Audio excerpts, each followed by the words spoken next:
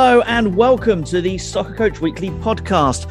I'm Andrew Rayburn. Thank you for joining us as we get insights and ideas from coaches working across the game to help you develop into the coach you want to be. In this episode, we speak to Hannah Duncan, a UEFA B licensed coach currently working with under-7 boys at a Premier League club, having previously coached a team from under-11s to under-16s at an FA Women's National League club. She's still playing as well as captain of Whiteleaf in the 5th tier of the Women's Pyramid in England. And we have to declare an interest as well because she is also the editor of our sister title, Women's Soccer Coaching magazine. Hannah, thank you for taking time out of your busy schedule to join us on the Soccer Coach Weekly podcast. No problem at all. Thanks for having me on. Now, firstly, just give us an outline then of your coaching background and your career so far. Yeah, well, I think as you said in your intro, I'm currently coaching in the foundation phase at a development centre as part of a Premier League club. So predominantly working with the under-7s, but also occasionally sort of dipping in with the under-8s, 9s, 10s and 11s as well. Prior to that, I coached a girls team from under 11s through to under 16s, and stepped away from them only really a couple of months ago, just for sort of logistical reasons. Really, I just couldn't make it all fit in, unfortunately. But absolutely loved my time working with them. I've also done a little bit of coaching with the representative team for prep schools in the southeast of England. So we took them to the Gothia Cup in Sweden a couple of years ago. Should have gone a couple more times, but obviously because of COVID, it all got cancelled. So unfortunately, we've only done that trip once with them so far. But that was fantastic as well. And started coaching when I was about 17. I think I did my level 1 through to doing my UEFA B licence in 2019. So first of all, just touching on that, the girls team, describe the process of taking a team from under 11s to under 16s, because I imagine it's quite a challenge both in terms of the soccer and their own personal development as well, because that is an age where they transform entirely, isn't it? Yeah, it is. I mean, obviously it can be really beneficial to stick with the same team through the age groups because you develop really good relationship with the players, which is, obviously a key factor in coaching is having those really good in-depth relationships where you understand them as people as well as players, and you can really sort of get to grips with different aspects of their game over the years. But obviously you've then got the challenge of coaching them under 11s age is very different to coaching them under 16s age, both through them having developed as people, but also you're putting on completely different sessions, so there's that challenge to go with it. But you kind of, I think if you stay with the same team, you end up kind of developing yourself along the process as well. So it's really good to get that experience. Some coaches like to specialise with a certain age group, and that's great too. But for me, especially sort of early in my coaching journey, I think it's been really good to kind of have that experience of different age groups in the foundation phase through to the youth development phase. And how do you do it? Do you obviously you teach the basics that they would need to have at 11s, and then is it the same thing that's sort of just layered on top each year as a sort of a spiral effect where it just gets more and more in depth, or do you teach them different concepts at different ages? How does it work when you progress them up through the age groups?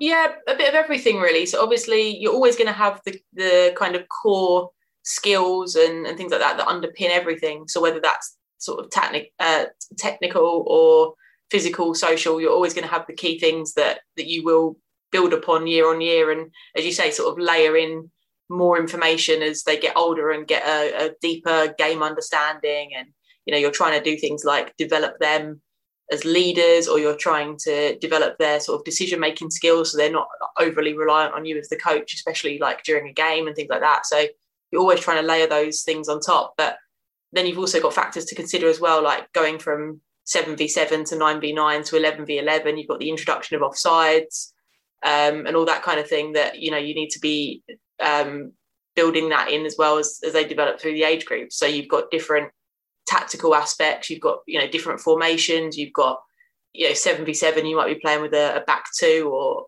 whatever formation you play, and then 11v11, you might have a back four, or play with a back three and five in midfield, wing backs, or whatever your formation or preferred formation is.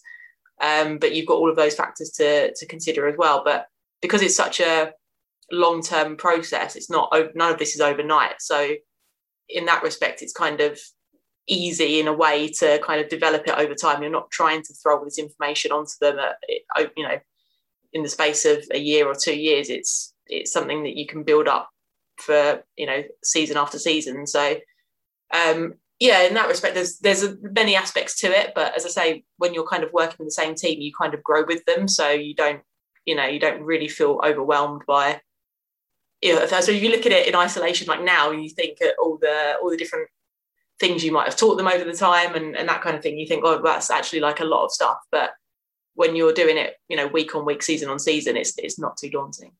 What ages then? You talked about tactics and positions and stuff like that. How do you go about, introducing the fixed positional sides of the game and making sure that they're also, as well as they're being fluent and accomplished in positions, that they're also flexible as well?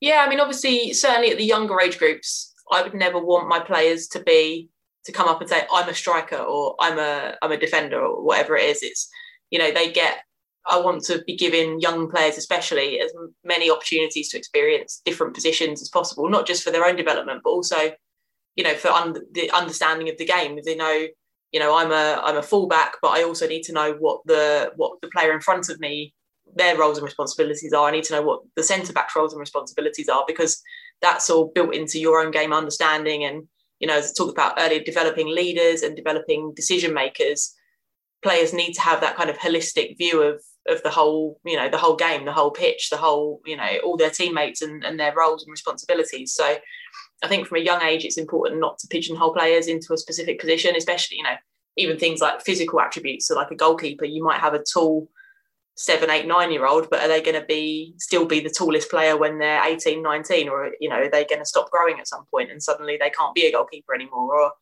all these sorts of things that you need to consider. So I think it's important to really give players as many opportunities to experience different positions as possible. And then as they go through the age groups, that might be when you kind of say, right, this is your primary position, this is your secondary position. And then you start to specialise a bit more and give them kind of more information, relating to their specific position. And then you look at, like I said, physical attributes or technical, tactical attributes, whatever it is relating to those positions. So, I think that's really important to ensure that that's kind of, again, built up over time. And hopefully you'll have a player at 15, 16 who has a, really good in-depth game understanding and can play in 2 or 3 positions, equally as well.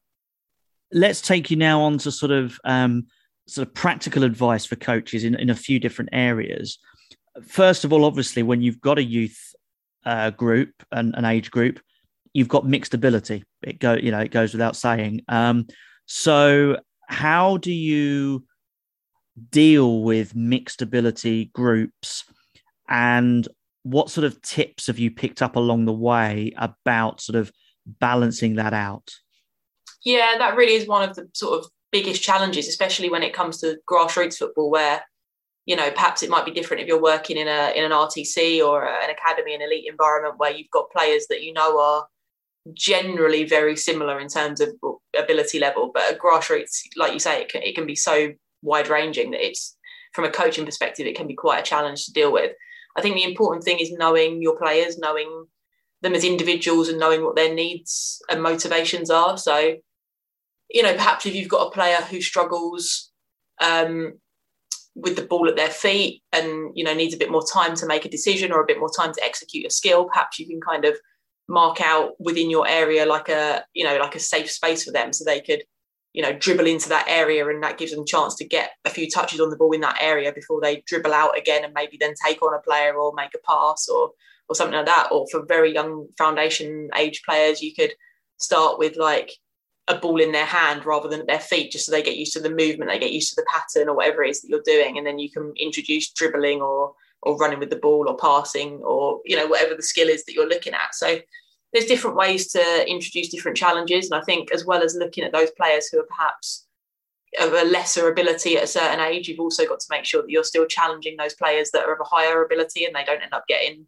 bored or held back or whatever by the other players. So it's just making sure that all of the players in your team are being catered for and are being challenged at a level that's appropriate to them. And, there's a lot to be said for, potentially splitting groups up. So you've got some of the, lesser ability players playing together and then the stronger players playing together. So they've got that appropriate challenge and, they can get a bit of success. But equally mixing it up, it gives those stronger players a chance to, perhaps help the weaker players develop, give them a bit of insight into how a skill is performed or the intensity that it needs to be done at or whatever it is. So, there's good arguments for both. And I think making sure that your players are getting the right sessions to meet their own individual needs is really important.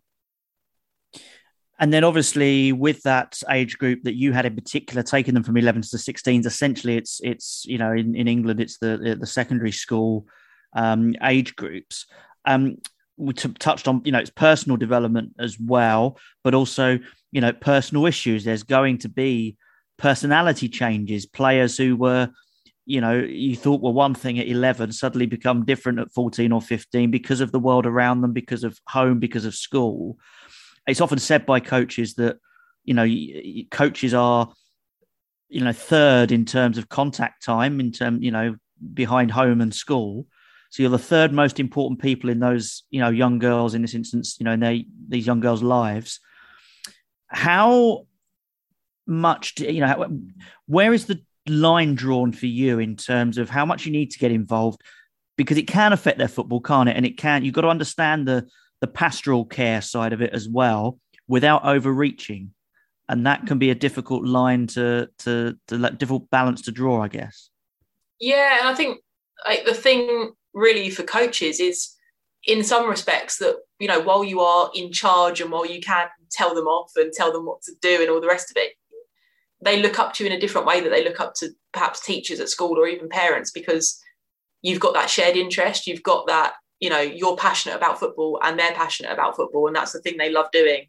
And it's the thing that they come to, they have to go to school, but they choose to come to football and they choose to enjoy football in their spare time. And, you're the one that's part of that. So I think in some respects, you kind of have that different relationship to them than a teacher would, or even, than their parents would. So, you can be, if you get a good relationship with your players, you can be entrusted with them telling you things that perhaps they wouldn't tell a teacher or tell their mum or dad, which, sometimes can be really nice because it means you've got that relationship with them. That means that you've got, a better ability to coach them. But equally, it means you can potentially be told some things at certain times that, you then have to think about, what is this, a safeguarding issue, or is this is this an issue they've got with another player that, doesn't sound great, and how do I deal with this? And do I need to get parents involved? Do I need to get the club involved? And, fortunately, I've never really had anything too drastic with the group that I worked with. But certainly you could see them go, as say, from under 11s where they're very innocent. The worst thing that happens is they have a bit of a falling out with each other in the playground, or they go to school together, or, so-and-so's not talking to me today, or, whatever. And that's about as bad as it gets. But then by the time they hit sort of 15, 16, it's a very different scenario, and relationships are very different. And then suddenly you've got other factors involved that are suddenly more serious. So you might have, boyfriend issues at school or girlfriend issues at school, or, a couple of the players on the team start seeing each other and then they break up, and it's, you've got a lot more, a whole host of other things that come into it outside of, like I said, the basic, so-and-so's not talking to me. So, you have to be aware of those things that can come into it. And, then you've got far more serious things that, whole safeguarding issues, like I was saying. But yeah, it can be a tricky, tightrope at times, because I say you are in that position of trust with them, and you do have that, hopefully a really good relationship with them. And it can be sort of, a bit eye-opening that sometimes the things that you're kind of like the conversations you end up having with them can be quite challenging. So it's definitely something that you don't really get taught on coaching courses. That's never came up on my level 1 or level 2 or UEFA B, but it's certainly something that I think probably every coach will encounter at some point. Yeah, and I guess it's a case of, like you said, it's eye-opening, but you've got to keep your eyes open, haven't you? You've got to spot the little signs as well, because for some players, it just won't be obvious, will it? You can have fallings out, you can have people not talking to each other, but sometimes that person's a little bit quieter than they normally are. And, it's that knowing whether to stay in your lane or whether to get involved is the tricky bit. Yeah, and there's things that you don't even see coming. I have one player who, she was the absolute star of the team. She loved football. We made her captain. She was a fantastic player. She constantly asked questions at training. She always wanted to learn. And she was just she just loved football so much. And then pretty much overnight, she just stopped coming. And no real reason why. There were issues at home, certainly, but, she just stopped coming overnight. And it was just such a surprise because, you'd have said to me and the people I coached with as well, if one player is going to drop out in the next couple of weeks, who will it be? She would have been the last name that any of us would have said. So, you've got things like that where perhaps you don't always know what's going on, especially when some of the girls go to school together and things like that a lot of stuff goes on outside of football that you might not always know about. So it is, certainly worth keeping your eyes and ears open to all the little things that can build up over time. So you mentioned there are a couple of things I want to pick up on. First of all, you talked about obviously that player concerned there was a captain. Now, you as a player have been a captain at a couple of your clubs. You know a little bit about, talking your way through matches and leadership of teams. When it comes to youth football, obviously, yes, you can spread the armband around and try different people out. But what makes a young leader? I think there's a lot of different factors. So, yeah, except when they're younger, you do want to kind of give them all a chance and see who comes out of their shell a little bit. When they're given, some players will be keen to step up and will always be the vocal ones and will be front and centre of everything. But then you'll have the ones that are a bit quieter, a bit more in their shell, and just giving them that responsibility could sometimes transform them completely. And sometimes they can really, really step up, and for others it might be something that they you give them the opportunity to be a captain and they just don't want it. They just don't want to be the limelight or front and centre, or for various reasons they don't think they're good enough, or they don't have the confidence to speak up in front of their peers or whatever it is. So I think you have to be careful to a degree of not almost putting somebody off or putting too much pressure on them or putting them in a position that they're not comfortable with. But there's a lot to be said as well for, sharing the armband around at a young age and just seeing who kind of thrives with that responsibility. But I think when they're a little bit older, the sort of things you really look for, certainly that I look for in a captain, is somebody who is a bit of a role model for the others. So, basic things, they turn up on time, they listen when the coach is talking, they help put the equipment away at the end of the session without being asked. They just do it. Or they ask really good questions when you might be doing a session and they, even if they don't understand it, or they just want some more information, or they're asking how they can improve, or they pick up on a point, something that happened in a game and say, how could I have done how could I have done this better? That player turned me. What could I have done? Should I have got tighter? Did I get too tight? Or whatever the situation is, various things like that, where you think you really want to learn, you really want to improve, you want, you act as a role model without even necessarily meaning to deliberately, or a player that can support their teammates and can, offer them advice or explain things that they don't understand, or just notice when one of their teammates is perhaps, a bit quieter than usual, or there's a new player that's come into the team and they're the one that goes over and introduces themselves and makes them feel comfortable. So there's lots of different aspects to it. It's not necessarily the loudest player by any means. It's not necessarily the most gifted player. There can be a lot of different factors that contribute, but I think those would kind of be the key things that I would be looking for. And then you also talked in a previous answer about mentioning things to the other coaches around you. So on that level, then when you're working with, you might be a manager working with a coach, you might be a coach working with a manager, you might have 2 or 3 people around you. Division of labor and support for each other and conversations. You know, what are the tips about getting that right? Because obviously everybody will have their own views and their own opinions. I suppose there's got to be someone who stands up and takes the leadership role of being the manager. But, you know, what sort of what sort of roles do sort of managers and coaches have in the youth game that can help bring the coaches out, you know, the best out of each other?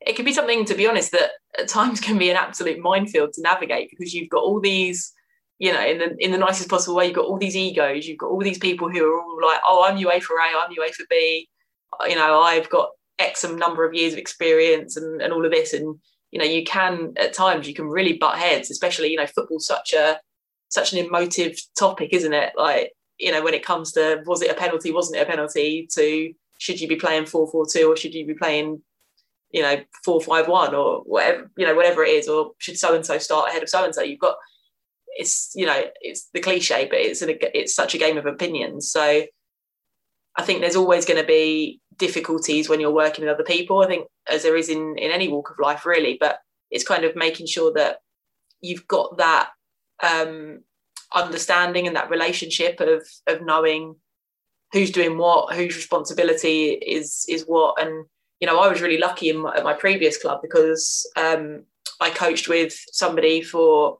the entire time. So from the under 11s through to the under 16s, he was with me the whole time. He acted as manager for part of that. And he was happy to let me take on, you know, the head coach role. And he would often act as a sort of secondary coach. But then when I wasn't available, he was, you know, more than capable of stepping up and leading the session himself. So we ended up developing that really good relationship where we kind of just knew what the other one was doing. I was happy to let him take the lead on match days and pick the team and make the substitutions, because I couldn't always be around on a match day. So, you know, I was perfectly happy for him to lead on that. And I wasn't then going to come steaming in and stepping on his toes on the days that I am around for matches. So that kind of just worked out really, really well. But not everybody will have that situation. And there will be times when you come into a club or you're, you know, thrown together with another coach and you have that clash and you perhaps don't get along that well, or you have contrasting ideas and things like that. But I think it's probably really important that from the beginning of when you work with another coach, that you sit down and you kind of have those conversations to start with, and you kind of decide, right, you know, I'll take the lead on a Monday session and you can take the lead on a Wednesday session or whatever it is, and work out the best way around it for both of you. Because, you know, especially at grassroots levels, like from coaches' perspectives, the coaches are looking to develop as much as the players are. So you need to have those opportunities to lead a session or to, you know, to watch somebody else's session and just take a step back and see things from a different perspective as well. So, you know, I think it's important to make sure that you're as cooperative as possible, obviously, but making sure those sort of roles and responsibilities, again, are nailed down from the start will really help with that. You've obviously, as I mentioned at the beginning, you play as well. How, apart from the practical side of time and everything else, but how do you find combining playing and coaching? I mean, do you take more from your coaching into your playing, particularly when you're sort of training yourself and seeing what other coaches are doing, or vice versa? You know, when you do train, you pick up things and then take that into your coaching world. How do you combine it, and what should players who coach and coaches who play, what should they be doing? Yeah, both of those things, really. I think, especially in, you know, over the past couple of years, since I've sort of done my UEFA B, and now I've got a coach who coaches me, who's doing his UEFA A. It's like now I'm able to kind of see things, you know, perhaps that I wouldn't have seen before. I'm able to understand, oh, you know, why has he set out the session like that? Why has he divided the pitch in this way? Or why have the corners been chopped off the pitch, and we've got it, you know, quite a narrow, wide in the midfield, and it goes narrow at the ends of the pitch. Like, what is he trying to achieve by doing that? And I've got, you know, perhaps years ago, I wouldn't have had that understanding. I wouldn't have had that even thought to really question it. It would just be, okay, that's what it is, not really thinking about what the aims and outcomes of the session are. So definitely now I've got a much deeper understanding and more sort of inquisitive in that respect, which, certainly helps. Certainly helps me as a player, because it means I think I can problem solve better on the pitch, because I'm able to understand, as I say, why a session's been set out like that. So it's like, right, what's he trying to get out of it? What's he trying to get us to do? What are the objectives? And then how do we go about being successful in that? And then, that I can kind of relay that to other players in the session as well. And, it's, more successful for it. And then vice versa, from, a playing perspective, it helps me as a coach, because I understand what players think, I understand what players feel, I understand what, the signs of boredom in a session when it perhaps isn't going to plan, and players are getting a bit fed up, or whatever it is, it just helps overall. So certainly I would say that I would encourage young players. I think you can take the free FA Playmaker playmaker course, which is on the FA website, which is kind of like the introduction to coaching. I think you can take that from when you're sort of 14, 15. So I would, 100% would encourage any player to make a start, even if they don't really have any ambitions to become a coach. You never know, things might change in the future, but also it just gives you a different perspective and a greater understanding, which I think can only help you as a player. So let's come on then for the final part of this to Women's Soccer Coaching magazine. You're the editor. It launched in December of last year, 2020, as we record this. So it's been going a year now. And you've had quite a few star names as feature interviews in that time. Yeah, it's been really good, positive start, like first year of the publication, really. So, we've had amazing names from both the UK, US, Canada. So we've had people like Dawn Scott, who, is prominent in working with the US women's national team and the England Lionesses as well. And we've had people like Amy Griffin, who coaches the US women's deaf team and is also a coach at OL Reign. We've recently had the Barcelona head coach. We've recently had Lisa Fallon, who's worked in the men's game in Ireland.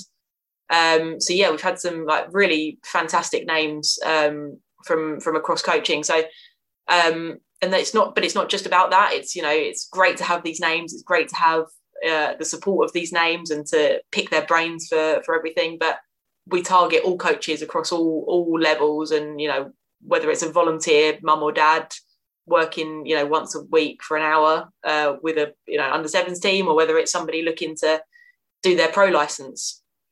We target all of them. So we've had coaches from across the spectrum, really. But so while the big names are fantastic, some of the contributions we've had from other coaches have been really insightful, and they've offered fantastic advice and really relevant advice to coaches that will be at a similar stage of their career as they are. Yeah, and I guess that's the thing, isn't it? That rather like Soccer Coach Weekly, in a way that you have contributions from coaches from, like you say, from FA level 1 up to UEFA A and B, but also you've got that aspirational side of it, so people can learn from their peers and each other and everything else, but they can also take little gems from the elite level. It really, so it really is something for everyone. You've also though had some special editions of the magazine that sort of break down and focus on particular special areas of interest. Tell us a little bit more about those. Yeah, we've done a few of those now. So we started, our first one of those was, I think it was February this year, which was all around the menstrual cycle. So obviously big topic in recent times. A lot of research has started to go into it, but there's obviously still a long way to go. And in terms of understanding the menstrual cycle and how it affects players and their physical performance, as well as psychological factors and everything else. So kind of just building that awareness, I think, for coaches, again, at all levels of the game, to really realise that could impact their players, whether their players are training full-time every single day of the week, or whether they're training, once or twice a week. I think it's important to have that awareness. We've recently done one around mums who coach. Again, there's a lot going on around that area, and we've had some really, really good insight about, how to juggle being a mum and coaching, or how to, coach your own children or whatever it is. So that was a special we did. We've also done one around youth coaching and, specifically coaching within the youth game. We've done one around communication and looking at different aspects of that. Again, that was Amy Griffin, who provided really great insight on that. Obviously, coaching a deaf team as well as a non-deaf team. I think that was really insightful to look at how she deals with the challenges around communication. So that was a really good one. So yeah, we've done a few of those specials. We've probably got a couple more lined up as well over the coming months. So yeah, definitely gives us that opportunity to go a bit more in depth into really valuable topics. And then, sort of outside of those, any sort of particular favourite pieces you could pick out from the first 12 months of women's soccer coaching? Oh, there's been a lot. That's quite difficult to narrow it down. But certainly we've had some really, really interesting ones that I think have opened my eyes as a coach as well. And just getting that insight from other coaches and their expertise has been really, really invaluable. I know we had one right back, it might have been issue 2 or 3, from Justin Bryant, who's a goalkeeper coach in the US. And, he did a piece around how to work with like shorter goalkeepers, which is, for female teams, that's something that probably, I don't know, like 90% of teams will face that challenge of, you don't have a 6'5" goalkeeper like you do in the men's game, yet the goals are the same height. So how do you deal with that? How do you deal with the technical or tactical challenges, physical challenges that presents, and how can you, work around that? That was a really great piece. We've got all sorts around how players learn. We did a piece around sort of storytelling in coaching and building in, sort of Disney themes and that to keep players interested and to really engage them and to like spark their imagination and things like that. So that was really interesting. We've had some great sort of session plans from coaches across the game. We've had an FA coach, Kelsey Byrne, did a really interesting piece around using stats to inform your coaching sessions. So she based that around some finishing stats that she'd got from the Women's Super League around, how many touches a player can take before they get a shot off, or where the assists come from, or how many players might be sort of in front of the ball trying to defend it in certain areas of the pitch and things like that. And it's like how you then build that information, like real life game scenario, like situations into your coaching practices, so that you're coaching for things that, are relevant to the game. And that's the thing, isn't it? That's neatly segues me into my next point, which is the very fact that the magazine covers, there's a lot of areas, aren't there, which are very specific to coaching in the female game. It is ostensibly it's the same sport, but it's different. And female players, and particularly young female players, learn differently. They're inspired by different things. They're interested in different things a lot of the time. It's not a generalization, but and coaches, male coaches in particular, need to know how to tap into to female players. And this is a resource that allows them to do that. Yeah, and there's so many different aspects to it, which, obviously, the basics of, females, generally speaking, aren't as fast as men. They're not as strong as men. Like we know all of those things. That's nothing new. But there's so much to tap into around, like you said, how females learn, their interests. Even things like when we did our interview with Lisa Fallon a couple of weeks ago, she was talking about, tactically how, you might not be as worried in the female game about, a big switch across the pitch. So you could potentially, therefore, tactically have your back line shuffled across a bit more, because they don't have to cover so much of the pitch as quickly as they would in the male game.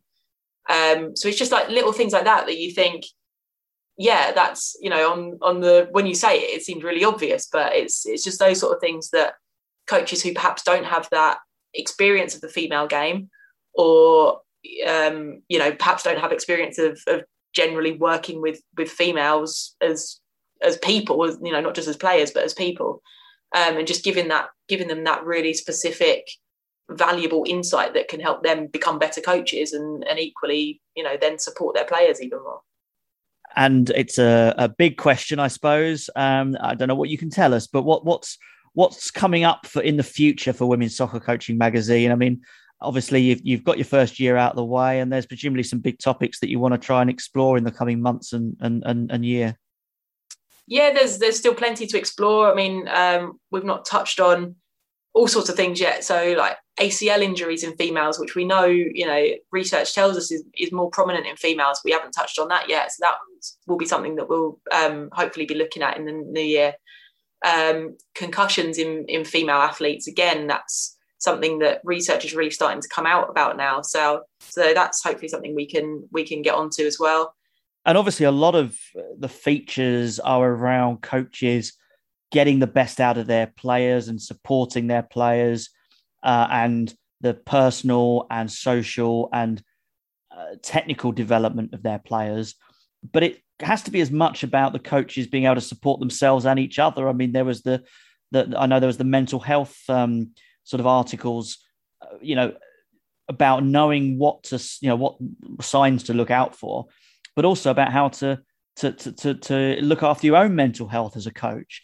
And sometimes, coaches are so concentrated, quite rightly, on looking after their charges that sometimes their own well-being gets forgotten. And I think another point was made in one of the other articles that, you wouldn't allow a player, to be up at 1 o'clock in the morning watching videos of your previous match. So why on earth are you doing it? Yeah, and there's, I'm sure that is such a common theme among coaches, whether you're a volunteer coach who has a day job. So, you need to fit in all of this analysis and session planning and reflection and all of that around your day job, which, is always going to be a challenge. Or whether you're a full-time coach who deals with a lot of different teams or a lot of different players, or you're working at a very high level where there are very high demands and it's a results-driven business. There's always going to be added stresses and added pressures when you're coaching. So I think, we did a piece around, or quite a few pieces around mental health and supporting yourself as a coach, as well as supporting your players. And I think that's really important because, when it comes down to it, if you're not looking after yourself and you're burning out yourself, then how can you support and look after your players? So I think that's something that's really key and certainly something that we'll delve further into going forwards. Well, Hannah, good luck for the next 12 months of women's soccer coaching, the next 13 issues as it is. Well done on the first year, and good luck in terms of your playing and coaching for the rest of the season. Yeah, thanks very much. And just sort of want to take the opportunity as well to say thanks to all those coaches that have supported the magazine in its first year, that have subscribed, that have read an issue, that have given feedback, that have contributed as well. So we certainly couldn't have done it without them all. So just my usual call out to any coaches that are involved in the female game. If you want to get involved, if you've got suggestions, if you've got ideas, if you want to write something, send a session in, then please do let me know, because it's the content that makes it as good as it is. So we need you guys. So please keep sending stuff in. And the email address is? It is editor@womenssoccercoaching.com. And you can find us at Soccer Coaching on Twitter as well. Excellent. Well, thank you, Hannah, for joining us. Thanks to you as well for listening. For practice plans, advice, interviews, and much more, visit our website, soccercoachweekly.net. And for more on Women's Soccer Coaching magazine, and to subscribe to that, visit womenssoccercoaching.com. I'm Andrew Rayburn. Join us again soon here on the Soccer Coach Weekly podcast.